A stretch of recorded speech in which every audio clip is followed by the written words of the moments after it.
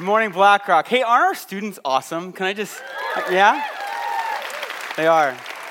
Praise God. Well, my name is Tim Blow, and I am the lead director of student ministries here at BlackRock. I have been in student ministries full-time for over 13 years now. And you know what? Can I tell you, I get asked all the time. In fact, I got asked last Sunday, hey, Tim, so how much longer are you going to do this whole student ministry thing? You're no spring chicken anymore, right? You got a lot of gray going on. When are you going to move on? And my response last week, as it always is that I will move on. I will stay in student ministry, let me say that, as long as God continues to break my heart for students to live in and know the life-changing gospel of Jesus Christ. And that is why I do what I do. But here's the thing, in recent years, there have been a lot of devastating stats out there that have said that students are leaving their faith in massive numbers. You might have heard about that. They often sound something like this. 86% of evangelical students drop out of the church and leave their faith never to return after graduation from high school, right? The problem with stats like this is A, they're not true. And B, this is not numbers. We're talking about people here. There have been a number of times, let me say this, in May of 2014, Lifeway Research did a poll and did some research and found that, in fact, 70% of young adults do drop out of the church. But they also stated that really it's all about the details too. Because of that 70%, almost two-thirds of that group actually came back to the church in the time span of the study. And that research was done of all Protestant churches, mainline, evangelical. Yet this idea of students kind of graduating from their faith is becoming something that's almost becoming normal, almost accepted as just the way that it is. And over the past few years, I've had conversations with some parents that have had a son or a daughter who's walked away from the Lord. And this is very incredibly difficult. And as they talk and as they go on, eventually they just kind of shrug their shoulders and I guess it's just the way it is that they just have to have a time in their lives to experiment and be wild. And I sympathize. I sympathize because I know how painful it is for parents to have to watch as their son or daughter walks away from the Lord. I sympathize. I know this because I watched my parents as they cried night after night as my brother walked away from the Lord in his teenage years. So I know the pain. I sympathize. And so I try to give an encouraging word to a hurting parent in that situation. But thing is, when they're there and they're talking and I'm nodding my head and they say, well, I guess it's just the way that it is. I feel within me wanting to yell out, no, that doesn't have to be the way that it is. Our Heavenly Father did not give His only Son so that we could test and see what this world has to offer, only to have to live with the pain and the regret that comes from that. No. By God's grace, when we encounter Jesus Christ, He longs for us so much to have life to the fullest, lived out in the power of God, the truth of God, the love of God in our lives. So where does the problem lie? To be honest, there's no simple answer. These situations aren't cookie-cutter versions of one another. It's a little more complicated than that. But what God has laid upon my heart this morning is to look at His word as to what is a true faith, and we're going to jump into that. But I also want to share with you a little bit what I've learned in the 13 years that I've been ministering to parents and to students. Let's pray. God, I just thank you so much that you love us, that you desire for us to have a saving, dynamic faith, God, that transforms who we are. Lord, and I just pray that your Spirit would speak through me right now. And God, I pray, God, that your Spirit would just speak to the hearts of every single person in this room. God, that you would show us exactly what you want us to hear, and you do a mighty work in our lives. We give you glory this morning, Lord. In Jesus' name I pray. Amen. So the passage that we're going to look at this morning is from James chapter 2, verses 14 to 26. So if you have your Bibles, your devices, or you can look on the screen, we're going to kind of dive right into this. James chapter 2, verses 14. What good is it, my brothers, if someone says he has faith but does not have works? Can that faith save him? If a brother or sister is poorly clothed and lacking daily food, and one of you says to them, go in peace, be warmed and filled, without giving them the things needed for the body, what good is that? So also faith by itself, if it does not have works, is dead. But someone will say, you have faith and I have works. Show me your faith apart from your works, and I will show you my faith by my works. You believe that God is one, you do well. Even the demons believe and shudder. Do you want to be shown, you foolish person, that faith apart from works is useless? Was not Abraham, our father, justified by works when he offered up his son Isaac on the altar? You see that faith was active along with his works, and faith completed by his works. And scripture was fulfilled that says, Abraham believed God, and it was counted to him as righteousness, and he was called a friend of God. You see that a person is justified by works and not by faith alone. In the same way, was not also Rahab the prostitute justified by works when she received the messengers and sent them out by another way? For as the body apart from the spirit is dead, so also faith apart from works is dead. See, in this passage, we see James, the half-brother of Jesus, telling us the difference between a faith that saves and a faith that's lacking. In our culture, people talk a lot about faith, that you just need to have faith. You just need to keep the faith. And faith is a key doctrine in our lives as Christ followers, right? But see, faith is not some nebulous feeling that we conjure up as human beings. Faith is confidence that the Word of God is true and the conviction to live that out and to live the life that God is calling us to. When I was in high school, all the guys in my high school wanted to have a pair of Oakleys, right? They wanted to have Oakleys, they were a status thing, $100 to $150 for these things. And so everyone kind of wanted them. So sure enough, one day one of my friends got back from a trip to the Jersey Shore, and he began to brag about the fact that he had now a pair of Oakleys, right? And so we're kind of looking at him and stuff. And he's like, yeah, man, I got like a great deal, like $50. And so we're looking at him, and one of the guys that was there was admiring these glasses, and then all of a sudden started laughing.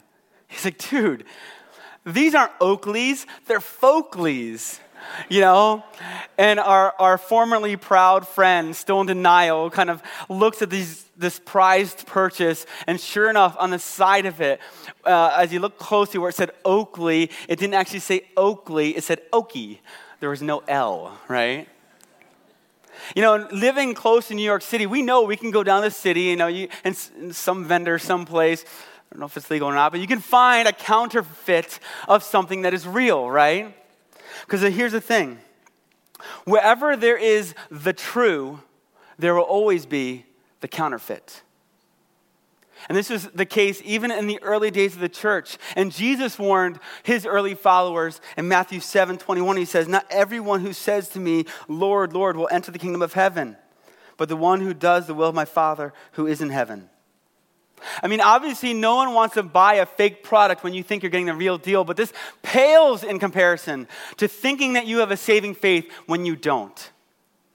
This is not a matter of pride. This is a matter of life and death.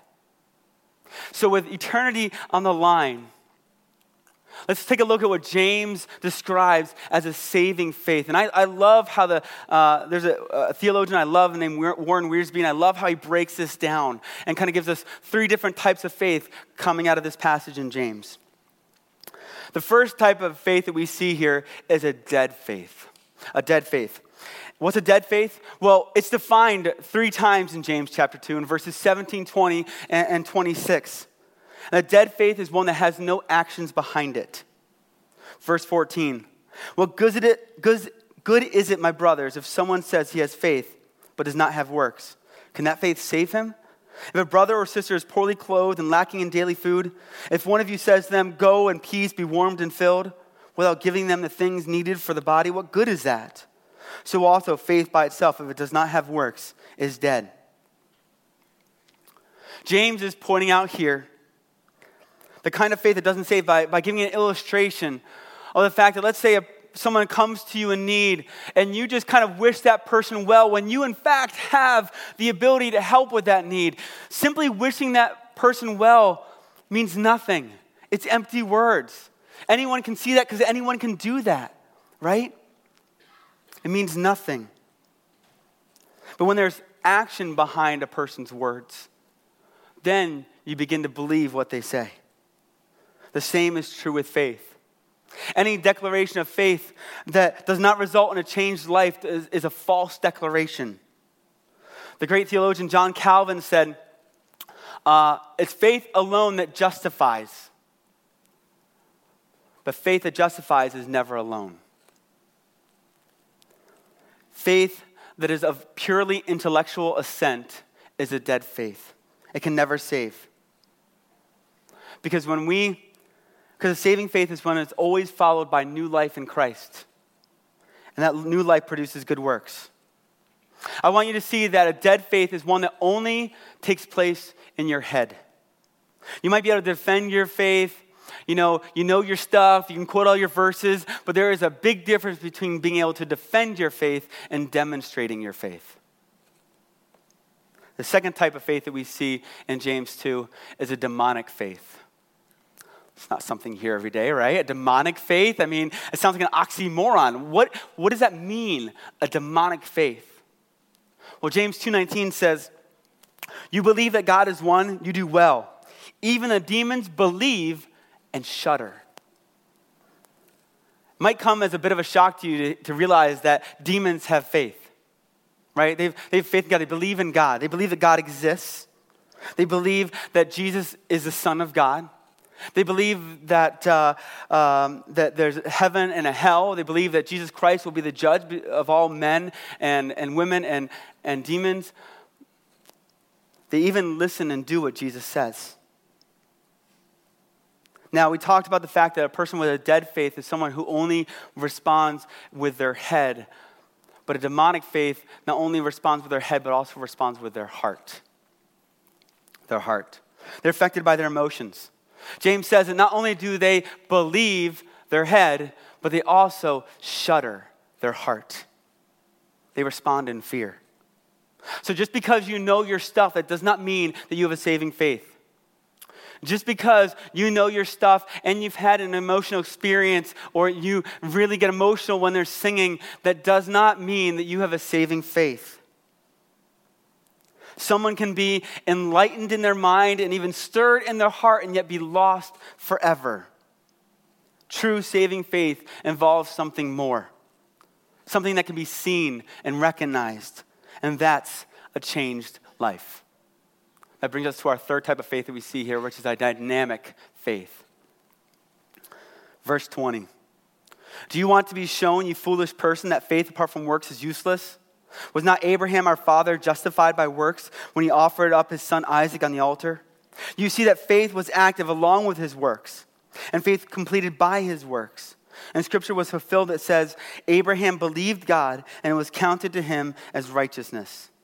And he was called a friend of God. You see that a person is justified by works and not faith alone. See, a dynamic faith is one that is real. It's one that saves. It has power and results in a changed life. Not only does it affect the head and the heart, but it also affects the hands. Dynamic faith results in a changed life. It's a faith that can be seen in who you are and what you do. This kind of faith is a saving faith. As James is stating, true faith leads to action. And he points us out in the life of Abraham. Because see, Abraham is the father of the Jewish nation, right? He's a righteous guy, not perfect at all, but he loved the Lord and the Lord loved him.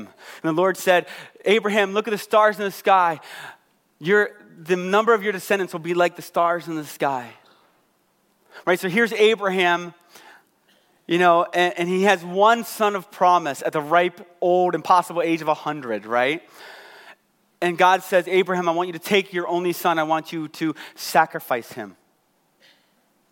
And Abraham decided to obey God and follow through. And even though following through on that seemed to void God's very promise of all these descendants. So he obeyed. And as he took his son up and was about to sacrifice him, God stopped him. But what we see is that Abraham was willing to act upon his faith, to live out what he would believe was true, and he obeyed. See, what we need to do is examine our hearts to see, do we have a saving faith? Has our faith been made complete, or do we simply know the truth? Have we been changed by dynamic faith, or have we simply had some type of emotional experience someplace along the way? This is a question that every single student and every single adult needs to ask themselves. Where is your heart? There's something very important I have to clarify here. I want you to know that in no way can your works save you. Okay? You cannot earn your salvation by doing good things. Ephesians 2:8-9 makes it very clear that it's by faith we are saved, by God's grace in our lives. It's not works. But Ephesians 2:10 goes right along and says, but guess what? True faith is always followed by works. It plays out in our lives. A true faith, you don't earn your salvation, but out of your salvation through works, through faith that works flow. So the question of the morning is, how is it that a faith sticks? How do we cultivate a lasting faith that doesn't fade? Well, the first thing is you have to make sure you have a saving faith that we see here in James 2. Make sure today that you have a saving faith. But I also want to debunk a few myths out there as to what is a characteristic of a lasting saving faith. And here's the first one: knowledge. Just because someone knows the Bible and knows what it says does not mean they have a lasting dynamic faith. It doesn't. I grew up in a small Baptist church, and I remember at one point they began having this problem of the children's Sunday school offering disappearing, right? Being stolen. And we all had in our mind like a few suspects. We're like, yeah, it's probably that kid, right? And we're thinking those things. But what caught us by surprise is who was actually caught in the act. It was a kid from a great home. And it was, in fact, the kid who had literally memorized the most verses, stealing the money each and every week. And when confronted with this, he really didn't see a problem with what he was doing. And so we saw this in James, that just because someone has intellect, has the know what the Bible does, just because they know what the Bible says, does not mean they have a saving faith. Second myth is attendance. Simply sitting in these chairs each and every week does not mean that you have a dynamic, lasting faith. You know, going to Sunday services every week or going to student ministry every week does not mean automatically that you have a lasting, saving faith. Now, don't get me wrong. It's so important for us to gather together for corporate worship, to hear the word from the stage. It's so very important. And in fact, oftentimes we demonstrate, we tell by our actions, by how we choose to use our time on Sunday morning, what's utmost important to us and our families, right? But if you're banking simply on attendance for your faith, then when life hits, you may find yourself a little bit bankrupt in the area of faith. If you're here and attendance is as far as you've gotten, then I want to encourage you, go out to the Next Steps booth and find out what your next step in your faith is. Get connected to a community of believers who want to pour into you and help you grow in your faith.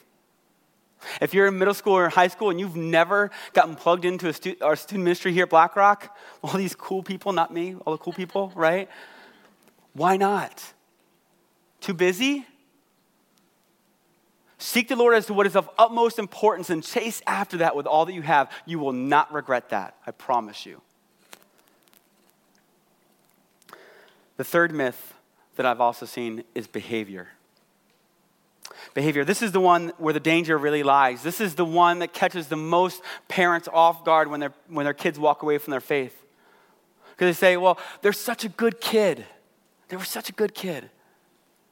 But see, great behavior is not equal to great faith. Just because someone has an amazing history of behavior does not mean they have a greater faith than someone who doesn't have that history. Someone who has grown up in church, has a great family, knows what to say, has had a great history of behavior, can be severely lacking in faith compared to the one who comes from a broken home. has scars from self-injury, is trying to tone down her colorful language because it was a year ago that she met Jesus and he gave her new life and she loves him desperately. Over the 13 years I've been in student ministry, I've known a lot of good kids. They didn't smoke, drink, or chew, or hang with those who do, right? They respected their parents. They did, for the most part, what was expected of them. Yet in many of these students' lives, I fail to see a love for their Savior and a passion to see others come to know him. And can I tell you, as their pastor, this terrifies me. Because if I don't see it, I really doubt an unbelieving world does. And I know that a real dynamic faith, it shows. It comes out. But they do what is expected. So most people think that their faith is okay. Yet once they leave the umbrella of home, so many turn from their quote-unquote faith because that faith was at home and not with Jesus. I love the second example that James gives us here for what is a saving faith in the person of Rahab. What was her profession? She's a prostitute, right? And her life was messy. It probably was in a lot of ways, and probably still towards, even further on in her life, was pretty ugly at times. But she knew the truth. She had emotion about that, fear, and she acted in a way where God not only saved her and her family from the Israelite invasion, but it also allowed her to be included in the lineage of Christ. I really doubt that Rahab, once she entered the Israelite community, I really doubt that she all of a sudden became this pillar of the community that everyone looked to. I think in many ways her past was still known, and people can be very harsh, can't they? But yet God chose to use this woman with a terrible past and yet a saving faith to bring about the perfect future in Christ. Don't measure your kids simply by their behavior. Don't measure your own life simply by your behavior. Yes, should someone with a saving faith act like Jesus? Yes. This is the very works that we just talked about of a dynamic faith. Someone who knows Jesus should love him and live to point others towards him, right? But what we really need to ask ourselves, what you need to ask yourselves as parents is, does my kid love Jesus? What we need to ask ourselves is, do we really love Jesus? I want to leave you with one characteristic that I have seen that I'm telling you has at least a 90% success rate.